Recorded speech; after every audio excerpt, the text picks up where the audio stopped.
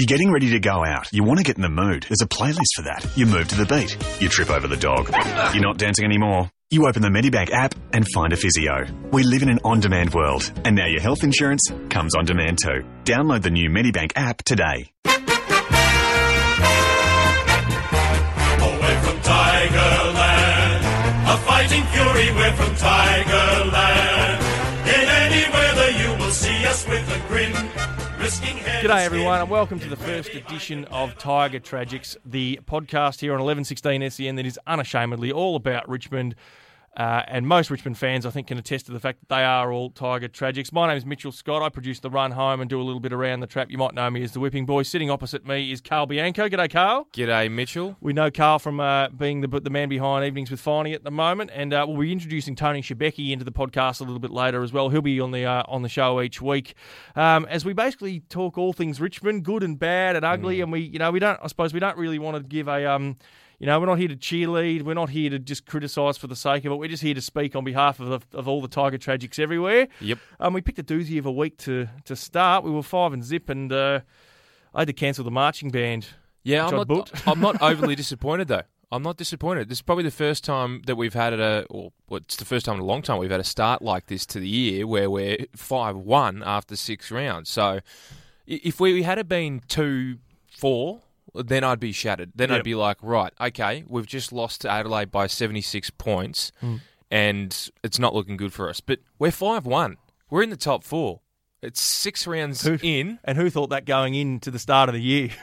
Who knows what to think about Richmond anymore? But I'm satisfied so far. It's only early days, but to be 5-1 after 6 rounds, it's something to be somewhat happy about, I think. Well, we're a quarter of the way into the season already. It's kind of gone that quickly. Yeah, well, think about it. If we had 4 wins and 2 losses on the board, you only really need about 12 or 13 wins to make the 8.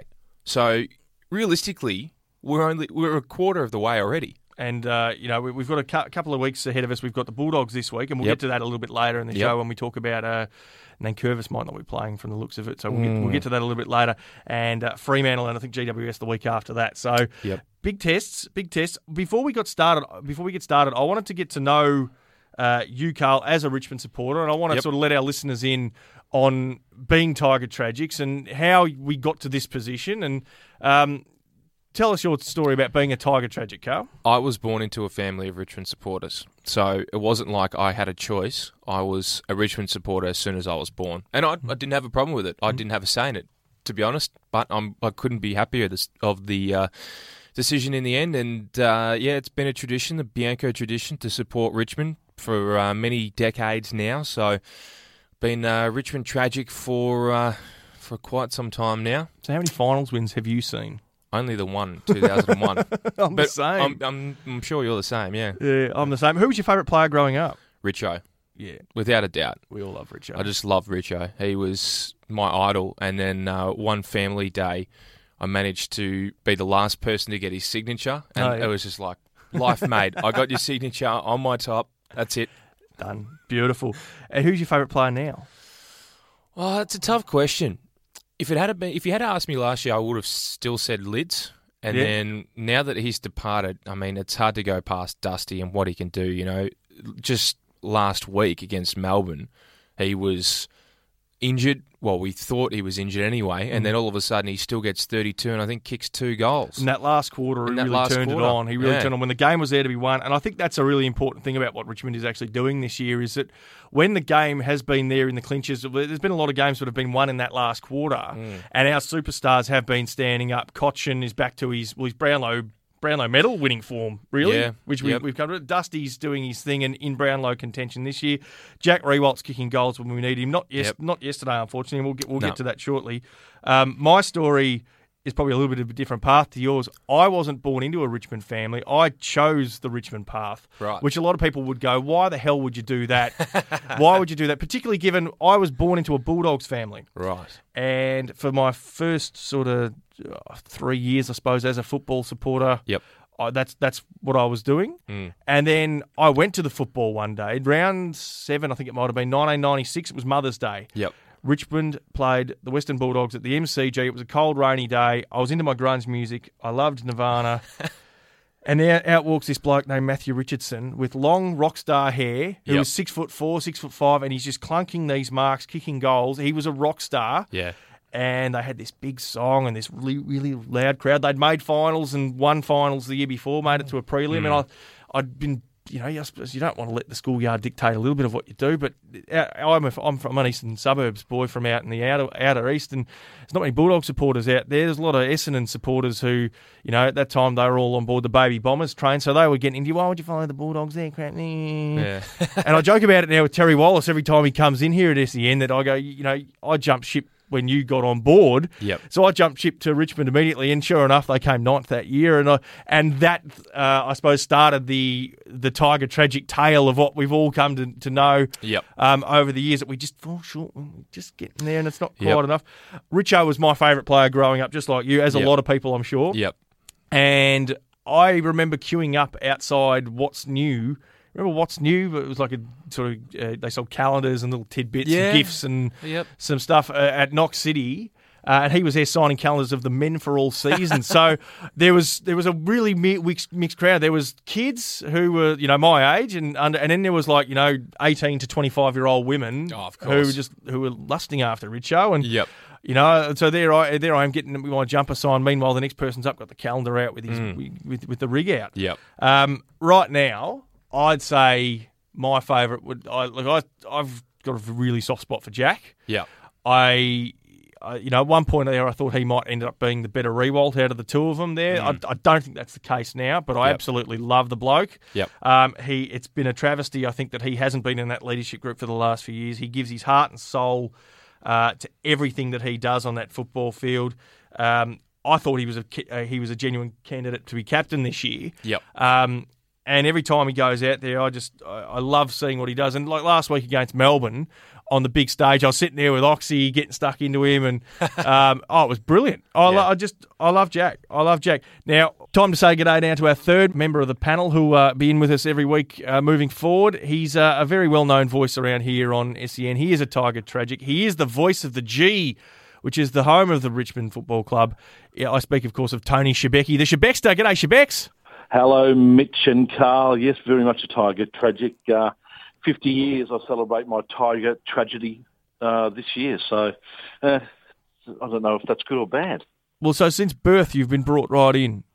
Since birth, yep, without a doubt it was a family thing. Dad followed Richmond. My Uncle Tony, everyone needs an Uncle Tony, don't they? He was very much a Richmond man, lived in Richmond, owned property in Richmond and all that sort of stuff. So very much I had no choice but to be a Tiger man, and very, very proud to be a Tiger man. Well, at least I was up until 1982. Well, between Carl and myself, we've only seen one Richmond finals win. We were just discussing before when in 2001. So you've at least a little bit of an older generation. You've had some finals experience where you've seen some success. I've had a premiership experience. I was there at the 1980 grand final where we beat Collingwood by 81 points, and then record margin in the VFL in a grand final win. Jeez, were you doing the voiceovers then, were you? No. Started. That's where I got the idea from. I was there with Dad and my brother, and we were standing up at the Ponsford end, which was our standing room for the grand final, and got to see KB do his magic and all those things. So, yeah, I'm probably I am the only one of the three of us that has actually seen Richmond win a premiership. That's a somewhat depressing to know here in Tiger Tragics. That's the sort of situation we find. Who are your favourite players growing up, and who do you sort of, whenever you go to see a Richmond game now, do you want to see the most? Who do you keep your eye out for? Well, sort of through my early years, Francis Burke was probably my favourite player, and that was due to the fact that he actually went to Assumption College with my father. So they were teammates in the first at Assumption. So I sort of liked Francis Burke, and then as I got a little bit older, I think my loyalties went towards Michael Roach, our great full forward. Just loved the way, because I was a full forward as a junior, and coming up through until seniors, and then I became a full back. So probably Michael Roach would have to be my favourite player, I think, out of all the Richmond players that I've enjoyed watching. Took some hangers over the years, Roachy, didn't he? He did. Now, tell me, I could be wrong here. Now, I believe your son had a Richmond VFL connection at one point. Was that right? He did. Played 4 games with Richmond, 4 or 5 games with the Tigers in the VFL 2 years ago. So, tell you what, you talk about proud moments. How good a moment was that when my son ran out into Putt Road? I can imagine. With a Richmond jumper on. Boy, oh boy. Now, what would you say, and I'll put this question to Karl as well, and I suppose I'll have my say as well. How would you summarise the experience of being a Tiger tragic? It's I don't know what it is. It's sort of similar to what's that thing where you hurt yourself all the time? I don't know. I'll give you this answer again. I'm trying to think. A masochist? That's the word I'm looking for. A masochist? Oh. Yeah. There's masochist, isn't it? Well, you just know. You just know at the moment that, Richmond, they're either going to finish ninth or they're going to be in the finals and not win a final. And we just keep coming back each year, just hoping that that's not going to be the same. But we probably deep down know that is going to be the situation. And even going into this year, this year, I just had no expectations on the guys at all. And the fact that we've won, our first 4 games and had lost to Adelaide, and I'm sure we'll discuss that shortly, but I'm nonplussed about it because you just feel that something might go wrong. I'm not going to get excited until like round 20 or 21. So the lid's not off for you. Clear into the 8, and I know that we're definitely going to be there. The amount of talk last week when we did go to 5 and zip, and everyone was talking the lid's off. Richmond supporters were at a pain to keep it down. Yeah, exactly. I think there was everyone else external to Richmond was saying, "Oh, the lid's off, the lid's off." The lid will be on until we're on the podium hoisting the bloody Premiership Cup, exactly. As far as I'm concerned. Yep, spot on. Karl, how would you summarise it being the experience of being a Tiger tragic? Well, I would say personally, just like Schibeci said, hope is the best word to describe in the lead up, the pre-season and the lead up to the next season for the Tigers. In relation to this year... There's no expectations, is there, Karl? You don't go into a year with any expectations. Not at all, because we could finish 4th, we could finish 18th. We just don't know. We don't know what to expect. We always are optimistic, though, and I was certainly optimistic knowing that we had Prestia, Caddy and Nankervis as inclusions in our side for this season in particular. In past seasons as well, there have been a bunch of signings that I've thought, certainly going to be optimistic, and then we've ended up finishing 12th or thereabouts. Or in our traditional position of 9th that we've sort of claimed in recent years as well. So I was optimistic when we recruited Richard Tambling ahead of Lance Franklin, and I was optimistic when we recruited Aaron Fiora ahead of Matthew Pavlich. Yep. And I was optimistic in hindsight when we recruited Reece Conker ahead of Dyson Heppel and Tom Lynch. Yep. You see, this is that masochistic side of us that I was talking about. It's so easy to be a Richmond cynic, isn't it? Because we just every time we think we're on the cusp, we just get ripped out again. It's just it's bloody tragic. That's why we're Tiger tragics. But we love it. And I think that's the enduring thing of it all is we keep coming back, as you said, Schibeci. We keep coming back every year for more, even though we know that there's something's going to go wrong at some point. Whether it might be a Richmond board upheaval or a bit of noise there, Schibeci. Oh, sorry, I just stepped out from where I was. That's all right. Just to work at the moment. So no worries. I thought I heard people chanting the Richmond song in the background there for a little while. I was getting a bit excited. Not after yesterday. Well, that's probably a good segue into yesterday. So the Tigers did experience their first loss of the season, going down to Adelaide, 21-14, 140 to 10-4, 64. So a 76-point shellacking. Probably could have been uglier than that. 2 goals to Jack Riewoldt, 2 goals to Oleg Markov, and 2 goals to Daniel Rioli. Cochin was the leading disposal winner for the Tigers. Also had with 26. Also had 6 clearances. Dusty had his usual 25 and 7 clearances. Did hit the scoreboard with a goal, but it was sort of a tale of 1 quarter and 3 quarters, really. Karl, how did you see it?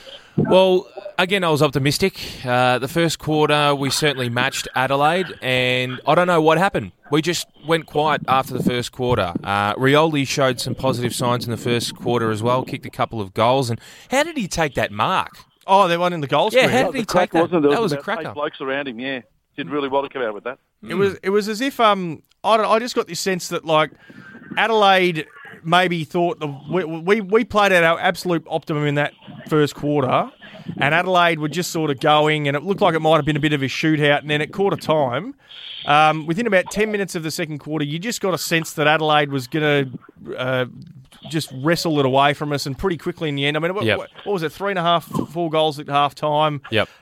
It could have been more than that. They missed a few. Our inside 50s dried up massively. They were first at every contest. Rory Sloane really started to influence. I thought Sam Jacobs was really good for Adelaide, and Dane Curvis probably didn't have the influence that he's had in recent weeks. And even across the back line, there was Rance, and Rance did his usual thing, but Asprey probably got shown up for the first time this year with Taylor Walker playing outstanding, and it was a real lesson for Richmond from quarter time onwards. And I got the feeling that you're going through it that we looked a little bit like we did last year come that third quarter, where last year we didn't really have that. We had that slow, stagnant game plan. We couldn't get our run going. Jack Rewalt kept having to come up to sort of the half-back line to get his hands on the ball, which was our big fault last year, and we've been steering away from this year. And Jack had to come up a lot to get his hands on the ball, and we just didn't have that run and overlap that we've had all year with the leg speed to really open up and exploit Adelaide. They just would force the turnover. Their pressure was great, and they'd force it back off us. So I'm personally not as pessimistic as some have been today. I've heard on the talkback lines coming in here. Well, I think it was just probably a reality check that was needed. It is hard to be pessimistic over that game yesterday. I mean, let's put it into context. Adelaide are by far the best team in the AFL at this point in time. I mean, they've beaten GWS and they've beaten Richmond, who are the only two teams, and everyone says that GWS is going to win the grand final anyway. Yep. So they by far are the best team in the AFL. We kept with them in the first quarter. We did pretty well actually in the first quarter, and there was hope. And once again, the thought that maybe something might come out of this. But then Adelaide turned gear and they put pressure. And what seemed to have happened in the past few years with our defenders, and it happened yesterday, was once there's a bit of pressure on our defence just seems to just crumble and make the wrong option sometimes. Yep. Handballs that should probably be, should have been kicks maybe 3 seconds beforehand. They hold on the ball a little bit longer. Handballs get turnovers and the like, and that seems to have been an issue with the Tigers for the last few years, and Adelaide exploited that, I would have thought, yesterday from that second quarter onwards. When our defenders had the ball, they ganged them. They had 2 or 3 guys come and attack our defenders, and at the end of the day, they just made some bad options. Balls were turned over, and Adelaide did what they had to do, and they did it well. Yep. The first quarter was good. Moving into the second quarter, I thought, Rance probably should have gone on to Walker. I think that's probably the best thing that should have happened, because Rance is obviously an All-Australian full-back, and we really needed somebody like him to be teaming up on Walker. But then, even if it was the case, I still think that, Eddie Betts could have ran free and kicked more goals, depending on who was on him. He didn't kick his 500th, nor did Jack yesterday. No. So that's, I guess, a positive. From a Richmond perspective, we didn't let Betts kick his 500th against us. So I think a couple of things came out of it for me from an optimistic sense, is that was only, it was a 76-point shellacking, but that was Adelaide's 4th highest score of the year. They have been putting on scores of 160 plus with ease. Yep. And we didn't probably hit the scoreboard, because I know they've averaged around about 90 points conceded, Adelaide, each game this year. We've only hit the 64. But it could have been really ugly, but it really didn't go that way. A question I wanted to pose to you both. Steve Morris's selection. Gary Lyon this morning here on SEN was critical of that and said it was probably Hardwick's first mistake of the year. Yep. And that he's been backing the kids in all year. We've seen Butler and Castagna come in and do great things, and Rioli's continuing to improve. And then he's gone back to the well with Steve Morris. The way I saw it is he had a clear game plan to try and pressure and run and beat Adelaide that way, because we went in with the one ruckman. We were going to use our smalls to our advantage. Clearly didn't work. Yep. But do you see it as a bit of a backward step to be going back to these sort of guys? I know he's coming off a knee injury and it was his first game in 12 months, but do we need to be putting a line through those sort of guys like Steve Morris and Taylor Hunt? No, at the end of the day, Mitch, you've got 44 blokes on your list, and you've got the availability to use those 44 blokes where you need to use them. Now, if Hardwick saw that there was a purpose for Morris to be in that team, then who are we to argue? It may not have worked, but at the time, there was the decision that he was going to do a job, or he was going to have a reason that he was going to be in that team. You've got to give blokes an opportunity. I mean, you can't just keep guys languishing in the VFL and then expect them to come up in round 17 or 18, 3 or 4 weeks before finals, and expect them to come up because you've got a couple of injuries. Guys have to be playing senior football when the opportunity arises, and it was there for Morris. Got no issues with that. What do you think, Carl?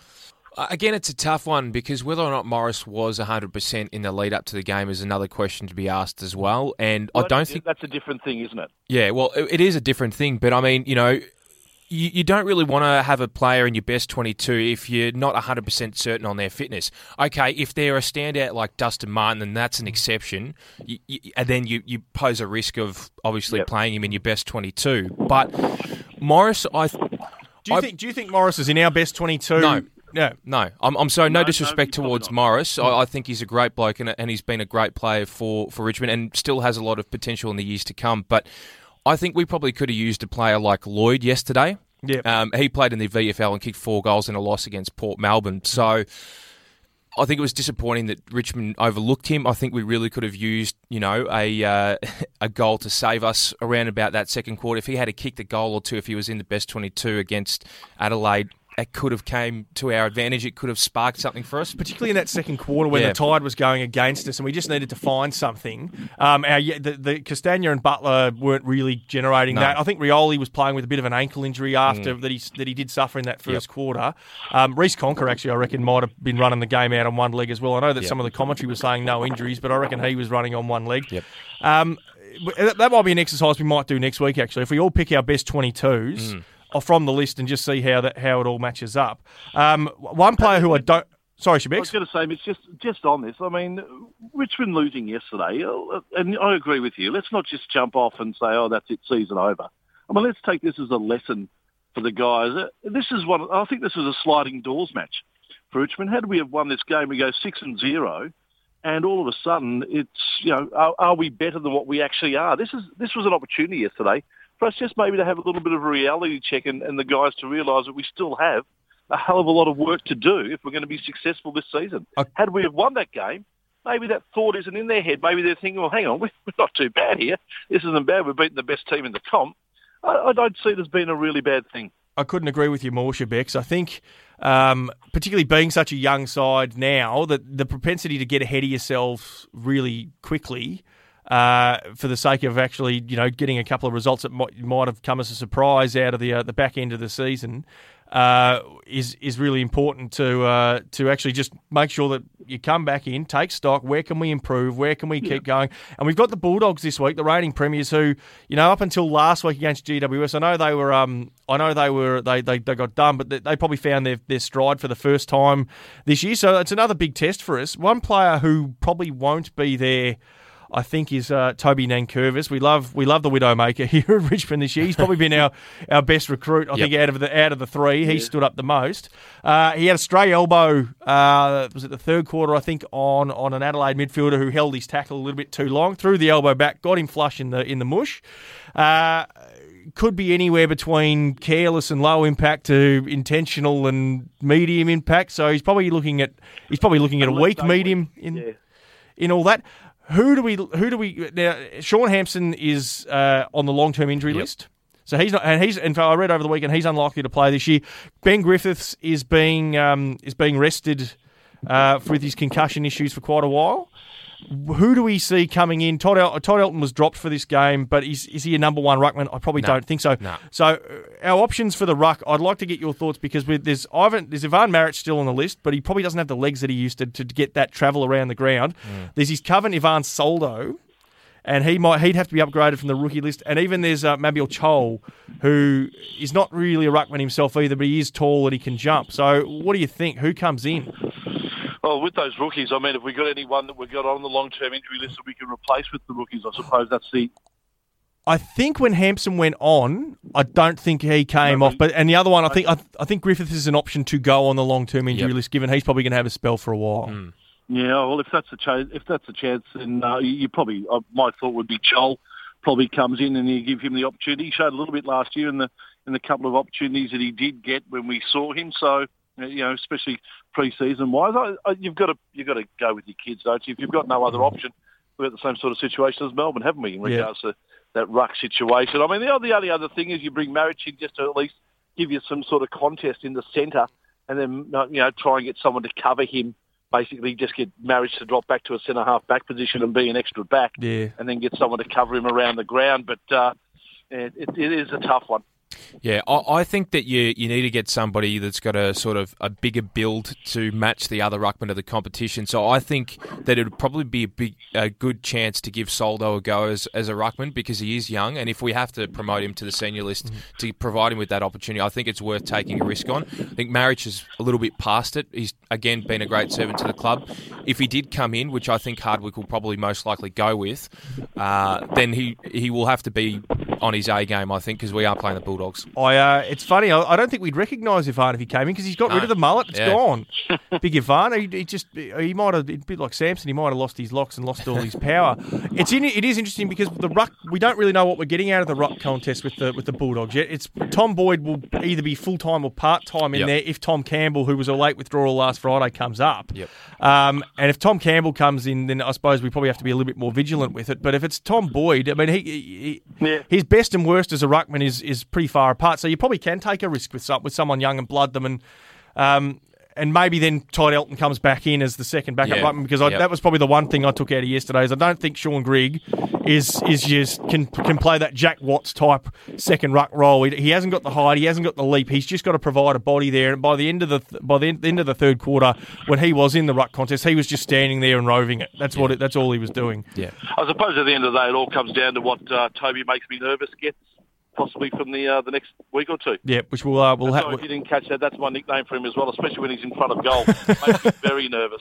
What, Nankervis makes you nervous in front of goal? Yeah, without it, yep, he does.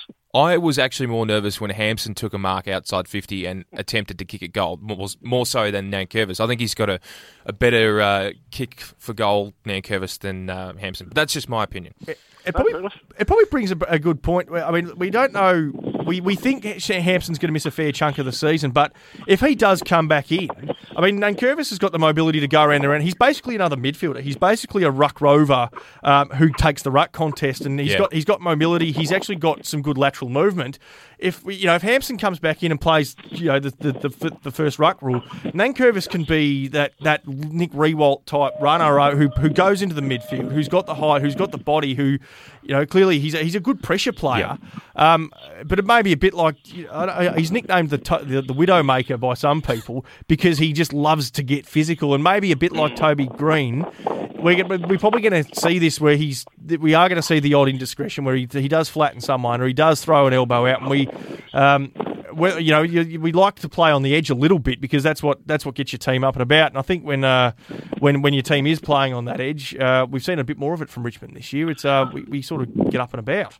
Shane Mumford's a good example of that for the GWS, isn't he? Though he's a sort of bloke that has that weight, he's 140 kilos, whatever he is, and he uses it to his team's advantage. Sometimes it's not going to work for him.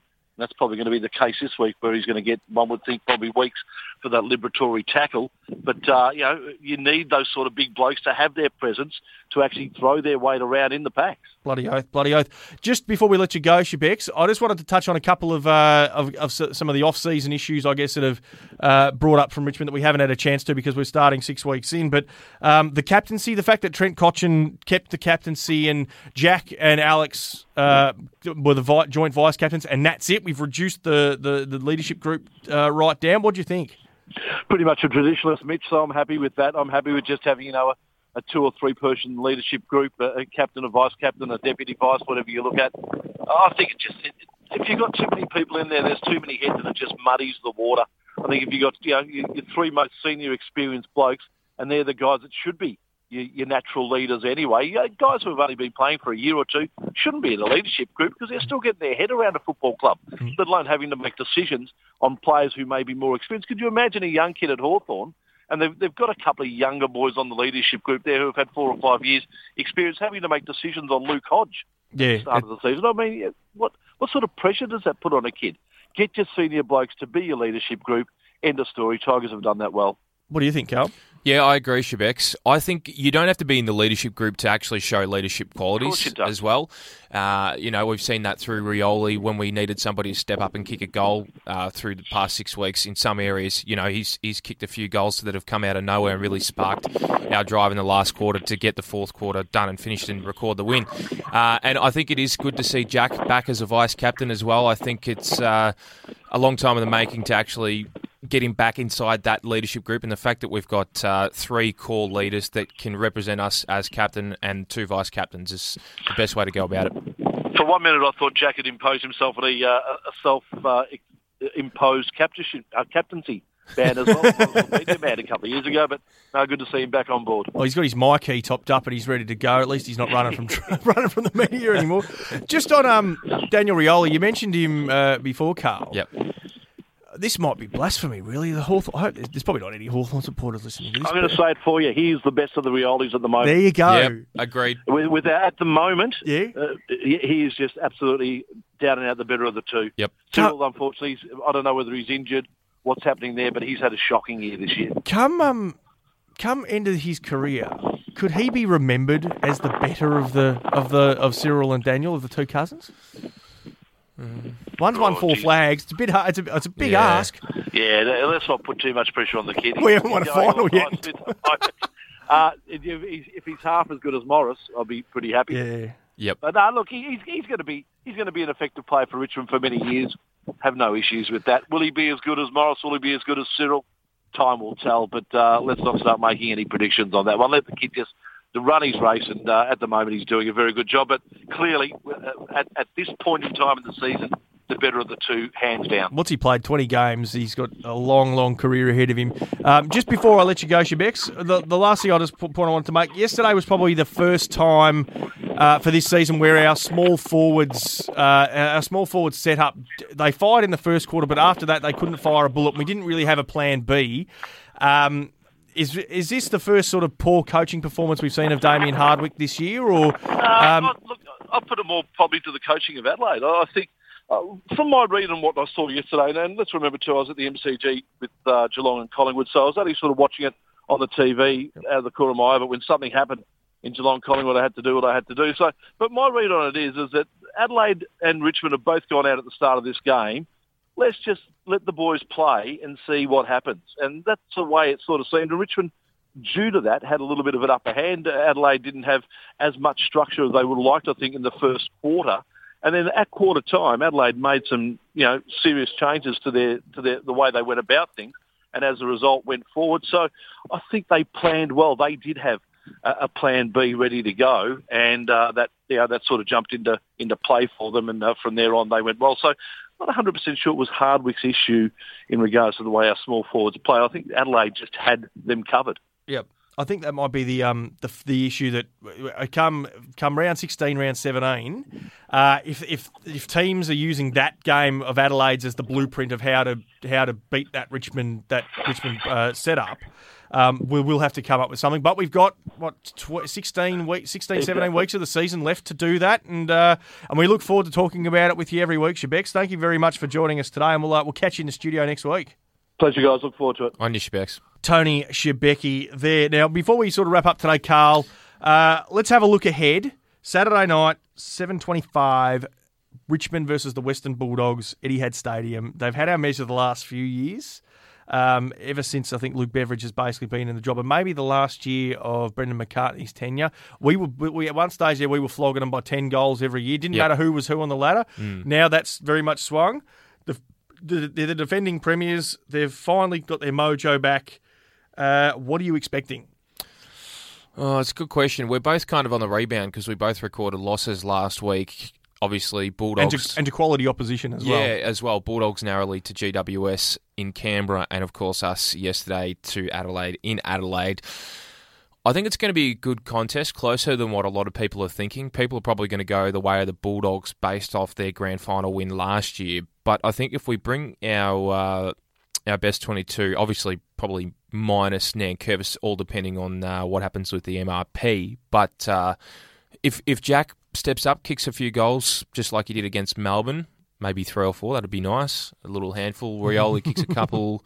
I'd like to see Lloyd back in the 22 as well. Yeah, it's interesting because he's been left out clearly because they're backing in the likes of Castagna and Butler. Yeah, and because I think they've got that leg speed. But as we saw yesterday, because they can get found wanting. Yeah, they don't have. Sam Lloyd has X factor. There's just he can find a goal when you're the play's going all the other way, and you need to find one. He can kick goals under pressure. We saw that last year against Sydney when he kicked it after the siren. He can kick them from all angles. Yep. He can play tall. He can take a good overhead mark. Yeah. Even if it's just on the bench, I wonder if particularly maybe someone like Reece Conker might have to come out because of injury. Yep. If Daniel Rioli doesn't come up, there's actually even an MRP potential incident with Rioli as well for a bump that he laid, possibly, yeah, in the second quarter there as a shepherd that he may have got the Adelaide player high. I think it was Crouch. I could be wrong there. They'll tweet in and correct me if I'm wrong. Yeah. So there might be a forced change there, in which case I'd like to think Sam Lloyd comes straight back in. Yeah. I'm not as optimistic as I might have been 2 weeks ago, but I think we'll really run them. I think so too. The only other question I pose, and a lot of talk back last night on Finey's Final Siren, was to do with Prestia and whether or not he's 100%, and if he's not 100%, do we bring Miles in? Yeah. I like Anthony Miles. Yeah. I think he's a ball magnet in the inside contest, and particularly against the Bulldogs, that's what you need. You need guys to go in there and get it, and who can use the ball cleanly, getting it out to those runners who are now using the ball well. Yep. Dion Prestia, for mine, I haven't seen him take a game by the scruff of the neck yet. No. And I know there was some word going around a couple of weeks back that he was, I think, leading into the Brisbane game, that he was a bit sore. Yep. Yep. And it's not because I don't think he's a great player. As I said, I speak highly of the guy, and I think that he was a great addition to our team as far as he comes with Caddy. They're both great players, and they're certainly contributing to the form that we've seen so far this year. But based off a couple of the kicks yesterday against Adelaide, that skew one, it just has people talking. Is he 100%? And if he's not, and he's producing kicks like that, maybe just give him a week off and give somebody that is pushing for a selection in the best 22 a go against against the Bulldogs, so that we can go in as close to 100% as possible and really give the Bulldogs a good contest and hopefully get the points at the end of the fourth quarter. Hopefully, I think, you're probably right. Anthony Miles is probably the one who has to come in for Prestia. I haven't seen enough of the VFL this year to sort of make any judgments as to who's absolutely banging the door down. But every week when I see that team sheet and I see that Miles is an emergency, I go, really? Again? Yeah. And I suppose you look at the way it matches up and you go, okay. Before we wrap up our first edition here of Tiger Tragics, a tip and your realistic tip. What do you think is going to happen on Saturday? My tip would be Richmond by 12. Yep. My realistic tip will be the Bulldogs by about probably 3 goals. So that's what it's like being a Tiger Tragic, isn't it? I'm tipping Richmond by 25. Yep. And realistically, I'm tipping them to get within a kick. I think we've got the game plan to match up with them. But I just think the Bulldogs have probably gone up that cog that they needed to. They were coming off a late training start because they had won the flag. They felt like going into this season they were about 4 weeks behind everyone else. They've got their legs going now. Yeah. I think, but that said, I'm not going to take a loss to the Bulldogs by a couple of kicks as throw the we're done, throw the towel, we're all out, get stuffed. The world, we're going to finish bottom 4. Yeah. I think there's this feeling that from the greater wide world that what's happened to Richmond here is what happened to what's going to happen to Richmond is what happened to North Melbourne last year. Yep. Where they won their 9 straight and they never beat anyone of any real significance. Yeah. From there on, fell into the 8, and then they've gone through this big period of transition. Yep. I think we're a little bit further ahead of that. I think so too. Yeah. So and that's the optimist in me, because we going into this season, we were expecting nothing. We just didn't know what to expect. It could have been anywhere. I was quietly sort of. I didn't think we were bottom 4, but I thought we were anywhere between sort of 6 and 12. Yeah, spot on. And given how close the season is now playing out, you look at those. Anyone can beat anyone on any day. Yeah. And it's winning those games like we've done so far against Melbourne and against Collingwood, where good teams win ugly. Good teams find a way to win when they have to. Yeah, no, I agree with you 100% on that, Mitch. And I think also, we're 5-1 now after 6 rounds. People really wouldn't have imagined that to have been the case. If we had been, say, 3-3, it would have still been passable. But we're 5-1. Even if we lose this week, we're still 5-2 after 7 rounds. And then we play Fremantle the week after that. And look, they did get Melbourne on their day. Yeah. But if we play our best, we should win that. We go to 6-3, then we play 6-2, then we play the GWS Giants 6-3 after 9. Yep, you're halfway there. 12 wins should get you finals. Yeah, well, I don't see a reason why we shouldn't be 7-3 after 10 rounds, to be honest. Is it Essendon the week after that? I believe think in the Dreamtime game. Yeah, and they've shown that they can turn it on, turn it off like anyone. Well, that's the first edition of Tiger Tragics. I've been Mitchell Scott. I've been Karl Bianco. And we look forward to your company each week. You can subscribe to the podcast at iTunes. It'll be up there today. Yep. You can also check it out through Twitter or on sen.com.au. We'll be pumping out a Twitter account as well. We'll have all those details for you next week. But Schibeci will be in the studio with us next week, the Schibexter, when he gets out of the G. And we'll look forward to your company each week. We'll have some more interaction, and we'll look forward to you joining in the conversation as well. Thanks a lot.